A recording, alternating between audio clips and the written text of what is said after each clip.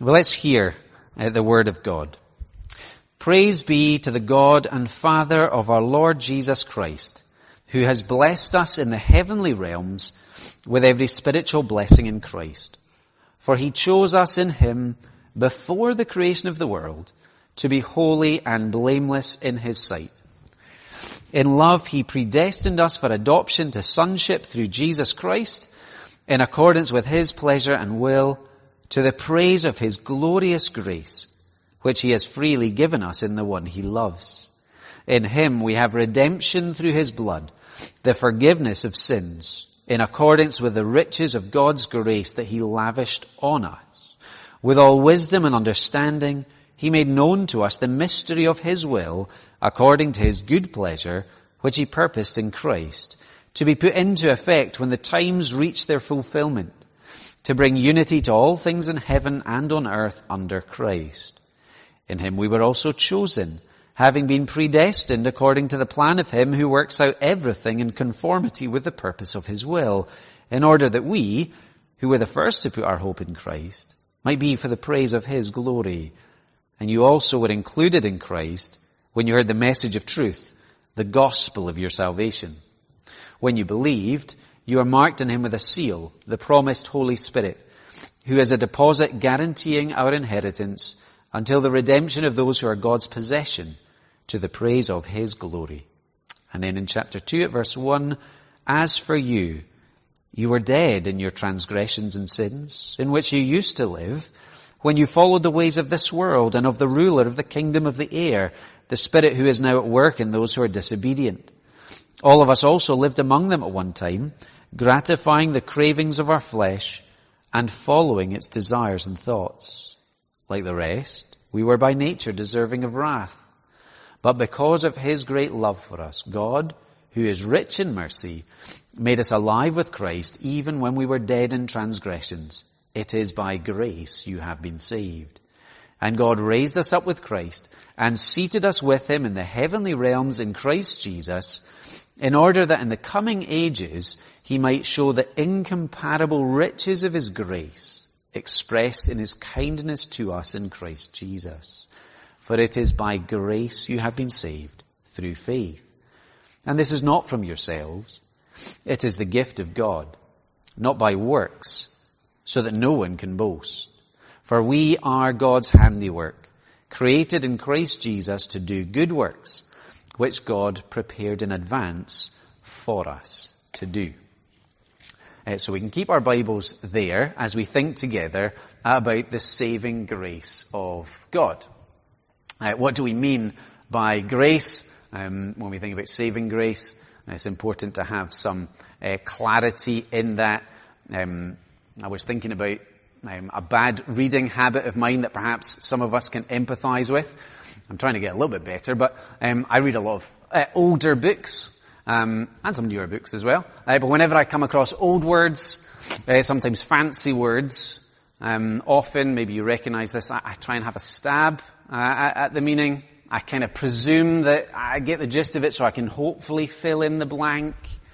And sometimes that goes okay. Sometimes it means my understanding of a sentence or an idea is not very precise. Sometimes it's just going to be flat out wrong. And that can happen when we think about Bible words. Sometimes that can be the fancy Bible words, the big long words, technical words, but it could also be the case with a word like grace. We can hear it perhaps a lot, we can use it perhaps a lot, and maybe we're not very precise about it. Sometimes we can even get it just plain wrong. So we're going to try and bring some clarity for ourselves to recognize realities that God's grace is his love that's freely shown towards sinners who do not earn or deserve it. We're going to see that very clearly. We're going to see that grace is God showing his goodness to people who deserve only judgment. And Paul brings that to us very clearly. And to recognize that the gospel tells us that there is full and free grace for all who come to Jesus. In other words, the message of the gospel stands as good news for all people, and it doesn't insist on conditions before receiving it. It doesn't say, here's the list of criteria you need to pass, here's the standard you need to reach. So that, as hopefully we have greater clarity on the gospel of grace, as we think about God's grace, it will cause us to love the God of grace and the grace of God more. To appreciate, in that sense, the gift that we have been given. Now, I think there are at least 4 basic truths that stand behind saving grace. 4 clear biblical truths that are not necessarily popular truths or truths that would be recognized and valued in the times that we live in, and perhaps never. The first is that we, by nature, are morally undeserving. That's one of the premises of grace. But we live in a culture where we are encouraged from a very young age to have a very high view of ourselves. To have a high view of our own goodness and ability. And you couple that with a loss of the sense of God, a view of God's holiness, a loss of the idea of sin. And it's very easy then for people to imagine, well, if there is a God, then he must judge what makes a good person the same way that we would judge what goodness looks like. But the Bible is really clear, isn't it, in the language that it uses. So it will speak of people by nature as being fallen, or being rebels against God, of being guilty before God, of being unclean and therefore unworthy of standing in God's presence. So that's one basic truth. Another one is, and it's connected, is that we are spiritually powerless. And again, this can be hard for us to hear, especially if our understanding of religion is about what we do. Kind of what Keith was talking about this morning. Religion without grace will work on the assumption, well, if there's a broken relationship with God, well, I can fix it. I can do something to put God in my debt, to make God owe me. The way I live, by showing sacrifice, by my religion, by my morality, by my charity work. That's a common misunderstanding of how we are to be before God. Because the Bible, again, is clear that by the law, by law-keeping, by our own goodness, no one will be declared righteous. So we're morally undeserving and we're spiritually powerless, and that's part of the backdrop to grace. But then we also need to understand realities about God as well. Again, centrally, the justice of God needs to be held in view if we're to understand God's grace and appreciate it. Again, think about the cultural air that we breathe. The essential virtue of our time is tolerance. Punishment is out. We are often hearing, a person has no right to impose right and wrong on another. Each one is free to decide right and wrong for him or herself. And that is to exclude the ultimate standard of justice, that is God. But of course the Bible declares to us that God is just, that God will judge, that God's character is holy, therefore he must deal with sin. And we need that.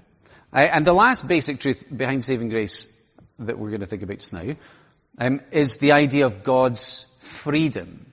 The freedom of God in extending grace. Now there is, I guess, again, a popular view.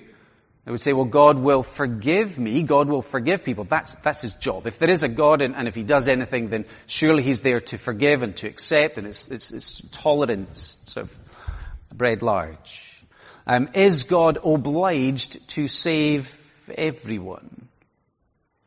And maybe when pushed, some people might say, well, maybe not the mass murderers and the tyrants and the dictators.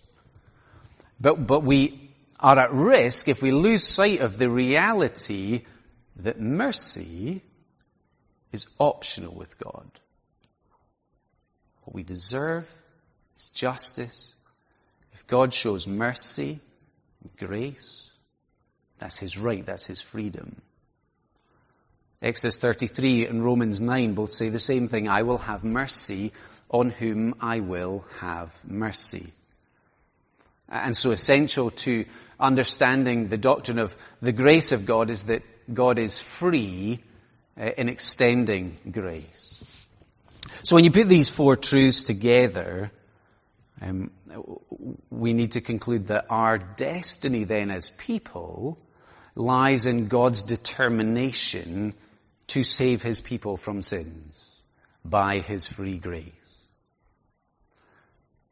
Now we could think about, I was finishing off Knowing God Again by J.I. Packer. He makes the excellent point that from a psychological point of view, when a person comes to faith, we make a real decision.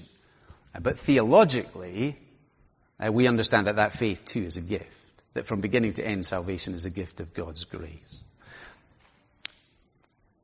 That we need God's grace, I think would have become apparent to us having read Ephesians 2, reading those first 3 verses. But doesn't it become apparent to us as well when we switch on the news or switch on our computers and see what happens in the world? When we were listening to, some of us were listening to a chat from OMF, Rico Villanueva, talking about lament. And somebody asked a really helpful question. How do we deal with the reality that we could constantly, 24 hours a day, be confronted with the sadness and the horror that's happening all around the globe? We recognize that, don't we? Global news coverage means we can constantly feel overwhelmed by the distress and the sadness. But one thing that also presents to us is the overwhelming case for human wickedness and brokenness. That 24-hour news cycle challenges a naive optimism that perhaps leads many towards despair. One of the things that can happen is we watch news coverage, we think we can divide into them and us. We recognize true evil and folks like Putin and dictators and those kind of things, and we can divide and say, well, yeah, of course they're evil, but Solzhenitsyn, who was himself Russian, and when he was writing his book, The Gulag Archipelago, he was forced to make an honest assessment. He went to prison for criticizing Stalin. And he made the assessment that the line between good and evil doesn't cut between states, but it runs through every human heart. And Ephesians 2, as we come to Ephesians 2, it's going to do 2 things for us as we spend a little bit of time here. It's going to, again, reveal to us a dark portrait of humanity without Christ. And it's going to give us a dazzling picture of the beauty of God's grace. So we'll see what it teaches, and we'll think about what difference it can make for our everyday lives. So let's begin with this dark portrait in the first 3 verses of people by nature. Now I imagine we are familiar with amnesia and what happens when a person has amnesia. It means that for some reason or other, perhaps a trauma or some kind of injury, a person forgets their past. They forget their story. They can even forget their identity, who they are. And one of the things that's certainly true for us as Christians is that we can easily have spiritual amnesia. And perhaps that can be a danger the longer we go in the Christian life. We can forget the amazing miracle of being saved by grace when we spend a prolonged period of time in the family of God. And so here in Ephesians 2, we have this reminder of living death without Jesus. That we wouldn't have that spiritual amnesia that would lead us to take grace for granted. So we can see 3 different things happening in each of these verses. So chapter 2 verse 1 begins, as for you, you were dead in your transgressions and sins. So this was a reality for Christians in their past, before knowing salvation through Jesus, dead.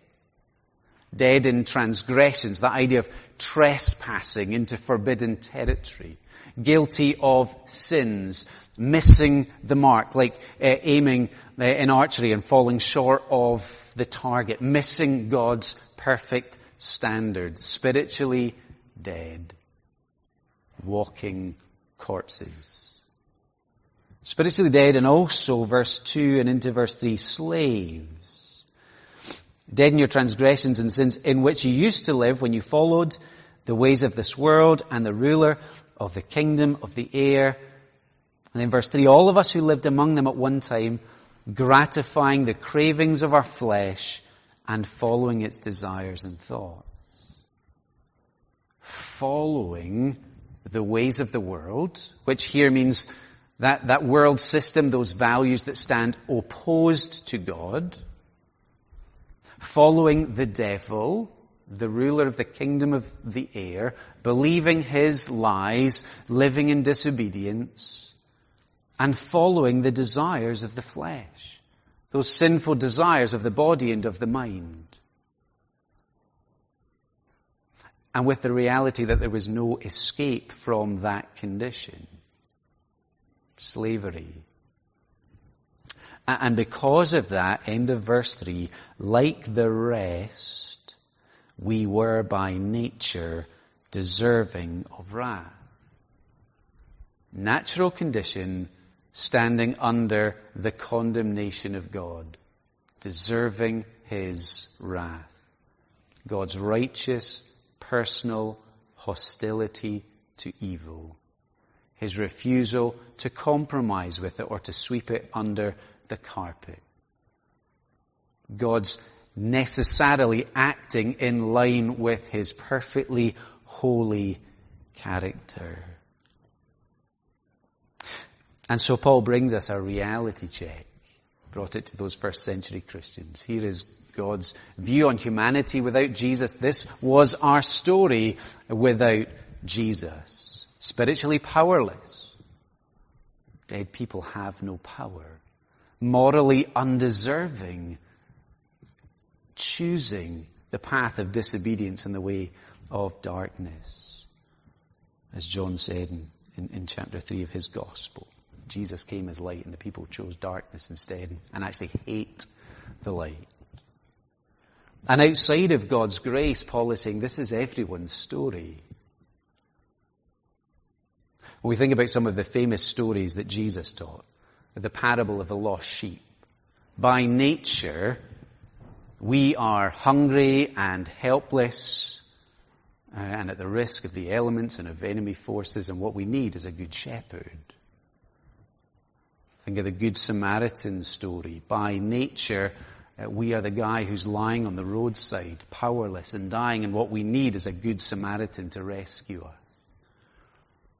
By nature, think about the parable of the prodigal son. We are either far from home and destroying our lives, walking away from our Father, or we misunderstand his character and we're slaving away trying to earn something he would freely give, and what we need is the welcome of the good Father. And so Paul reminds us that to love the grace of God and the God of grace, we first need to see and appreciate and constantly remind ourselves, I think, of our need and of our spiritual state without Jesus. So that when we get to verse 4 to 10, we see this dazzling, wonderful picture of God's grace. When we think of the hymn that probably most captures for many people the idea of God's grace, we probably think of John Newton's Amazing Grace. In that first verse, he has those lines, I once was lost, but now I'm found, was blind, but now I see. We find that same kind of idea here in Ephesians 2, verse 4. This is what we were by nature. This was our past, but God. But because of his great love for us, God. Ephesians 2 wants us to sing Amazing Grace as we recognize this was us by nature, but God. Transformation comes. 4 things to recognize about God's grace in these wonderful verses. First of all, God's grace is the motive for salvation. Look at verse 4 and 5. But because of his great love for us, God, who is rich in mercy, made us alive with Christ even when we were dead in transgressions. It is by grace you have been saved. How are spiritually dead people made alive? How are slaves set free? How do condemned people receive honor? Because of God's desire to save people by grace. God's grace, verse 4 and 5, demonstrates God's love to us. God's grace is an expression of his rich mercy towards us. Verse 7, end of verse 7, God's grace is expressed in his kindness to us in Christ Jesus. All of those phrases drawing us towards the same part, that salvation flows from God's own heart. Not our earning it, not our deserving it, not our working our way up to it. The love, mercy, kindness, grace of God is the motive for salvation. In a sense, that's where that wonderful opening section, chapter 1, verse 3 to 14, takes us as well. You almost have that sense of a snowball effect of these spiritual blessings in Christ just piling up and growing in momentum and growing in speed.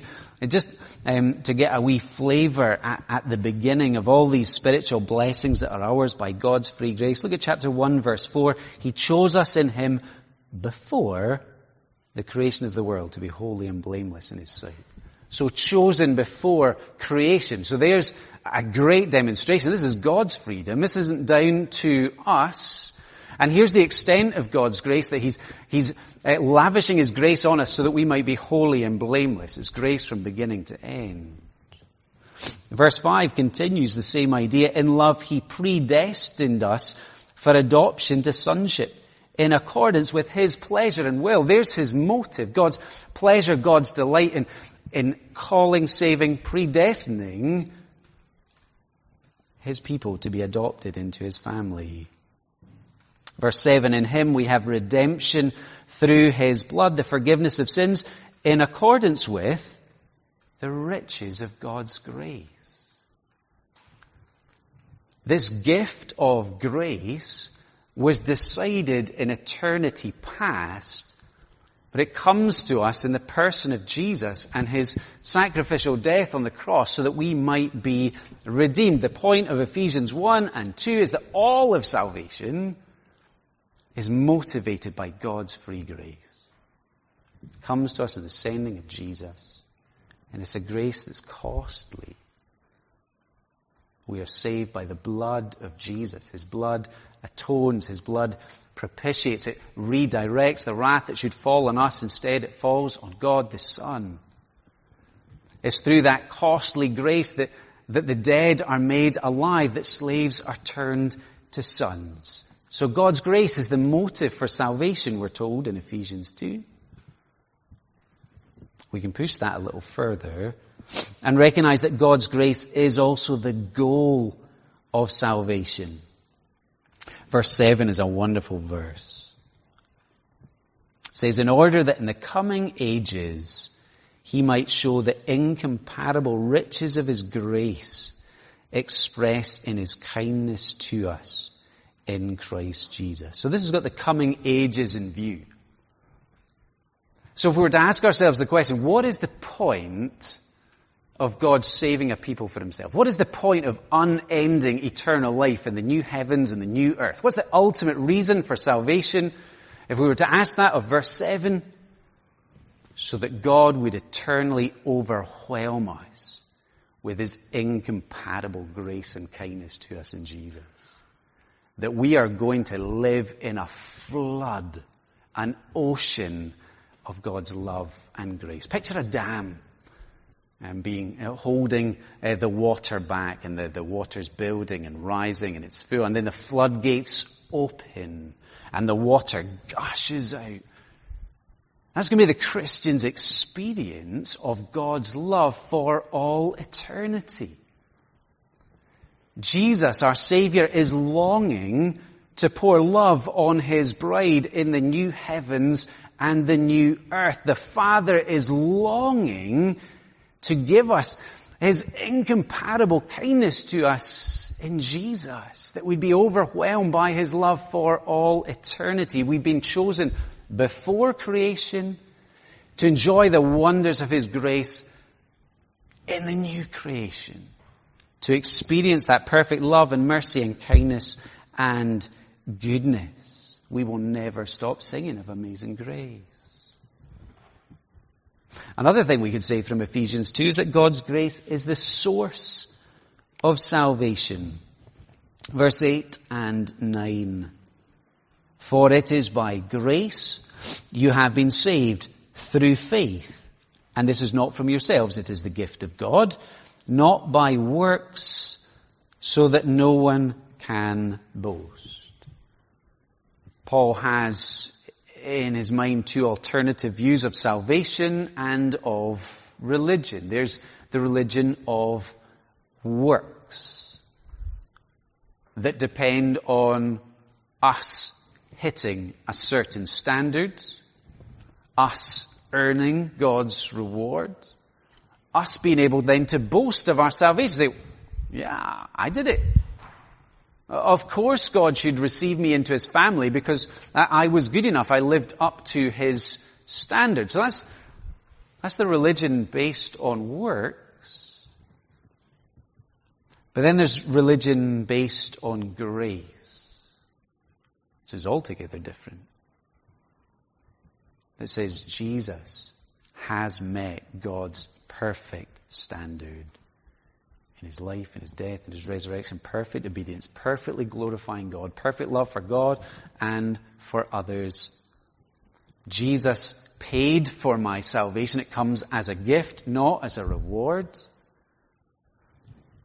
Therefore, rather than boasting, it leads to humble dependence, recognizing Jesus is the Savior I need, that I don't deserve God's grace, but rather receive it as a gift. Which is it that Ephesians 2 celebrates? Which is it that the Bible celebrates? Of course, it's God's grace, isn't it? Because God is a God of grace. Perhaps it might be helpful for us to think of Jesus' words on the cross when He said, "It is finished." What did He mean there? Here is God's eternal plan of salvation being accomplished in His sacrificial death. Here is payment for sin being completed as He takes the justice of God that we deserve. And what does that say to us when we hear Jesus on the cross saying, "It is finished"? It should say to us that we cannot add to the work of Jesus. He has paid for my salvation, so there is nothing for me to pay. And the danger of presuming that we can add to our salvation is that we are then going to make Jesus a liar. He has said, "My death is enough." But if we think we are going to add to that, we're going to end up subtracting, we're going to end up losing the gospel of grace. That was what was going on in Galatia. That's where the letter of Galatians comes in. In verse 10, we're reminded we are God's handiwork, created in Christ Jesus to do good works, which God prepared in advance for us to do. Even in our works, we've been reminded that we're God's masterpiece, we're a new creation, and God works in us and through us for God's glory. Even that faith that causes us to respond to Jesus, to welcome Him into our hearts, and that's a real response by real people that we're invited to do. Even that, Paul says, that comes as a gift. Salvation is from God. God's grace is the source of salvation. And the last of the things to notice about God's grace before we think about it in everyday life is that God's grace comes to us in Jesus. Paul does something really interesting and lovely in verses 5 and 6. So in Ephesians 1 and verse 3, he spells out that we've been blessed in the heavenly realms with every spiritual blessing in Christ. So it's as we are united to Christ, it's as we are in Christ that we receive all these spiritual blessings. And so then when we think about grace, We don't think about grace in the abstract. We recognize that grace comes to us in the person and work of Jesus. And look at how in verses 5 and 6 of chapter 2, Paul wants to show us that by connecting the pattern of Jesus' life and the reality of saving grace. So in verse 5, God, who is rich in mercy, made us alive with Christ, even when we were dead in transgression. So there's dead and alive, and that should remind us of the work of Jesus, his cross and his resurrection. And what's the impact of the cross and the resurrection, according to our passage, according to Paul here, is that now, by faith in him, I am dead to sin and I am alive in Christ. So the person and work of Jesus is connected to the work of grace. And then we see that continuing in verse 6. And God raised us up with Christ. When was Jesus raised up? He was raised up on the third day, but he was also raised up, returned to glory, ascension. And that's our true home as well. That by God's grace, that's our ultimate destination. That just as Jesus was raised up, we will be raised up.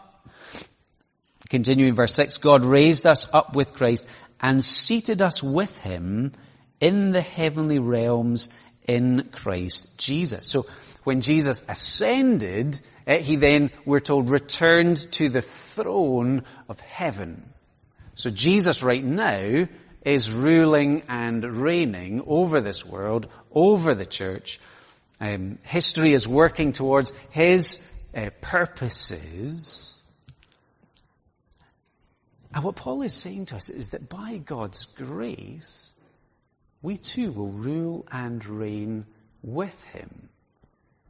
This is our certain future because of God's grace that unites us to the Lord Jesus.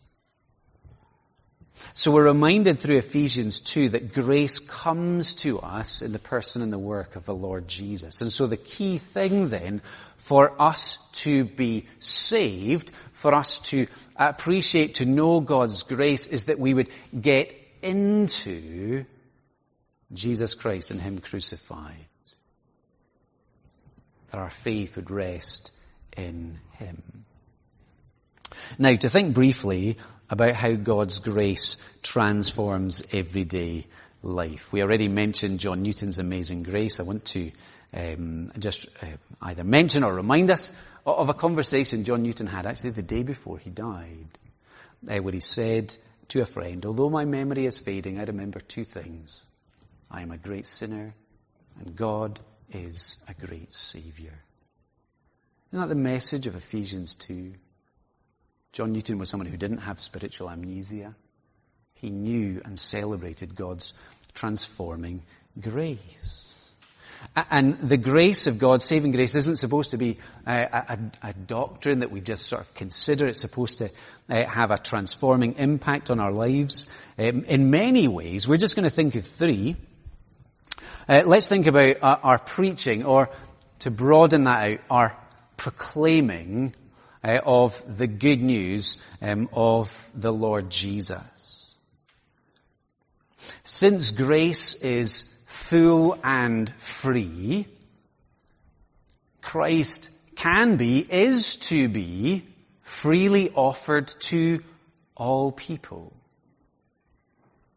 Remember in Matthew 11, Jesus said, come to me, you who are weary and burdened, I will give you rest. The people in Jesus' day, the people in our day, us today, we're invited to come in our weakness, with our burdens, with our sense of unworthiness, with the reality that by nature we are disqualified. And we have that promise of rest. We have that promise of salvation, of knowing peace with God. And that's a message not just for churchy types. And it's certainly not a message that says clean up your act first. It's a message of God's grace and kindness for all people. It's something I think we can be praying as we meet together Sunday by Sunday, and especially as we think about the next 3 weeks of Hope Explored, to pray that people would hear that free offer of God's wonderful, amazing grace and would respond. as God would open up people's hearts. But it's not just in our message that God's grace transforms. Think about perseverance, how God's grace then shapes our perseverance on the Christian journey. Since God's grace is incompatible, and since it's beyond measure, that has some important things to say to us. It says to us that God's children will never exhaust God's love. The grace that overcomes our sin and resistance at the point of salvation is the grace that continues despite our unfaithfulness, despite our ingratitude, despite our spiritual amnesia, despite our sin. Back to amazing grace. 'Twas grace that brought us safe thus far, and grace will lead us home. Our hope doesn't rest in ourselves. We don't begin with grace and then switch halfway through to rely on our own works. No, it's grace from beginning to end. Our hope in salvation is our hope every day until glory. That the God of grace is our good Father. He is our good shepherd. He is our good Samaritan. So the doctrine of grace should help us to remember we have good news to share. It should help us to persevere. And also it should lead us personally to praise. So I was browsing this week on the International Justice Mission website. So they're a Christian organization looking to free people from trafficking and modern day slavery. And they had the story of two brothers from Myanmar who, because of the trouble going on in Myanmar, went to Thailand to look for work. And they eventually were forced into labor in Cambodia, and their passports were taken and their wages were kept back. IGM heard about it, and after a year, they were released and ready to go home. And can you imagine how thankful you'd be after a year of slavery?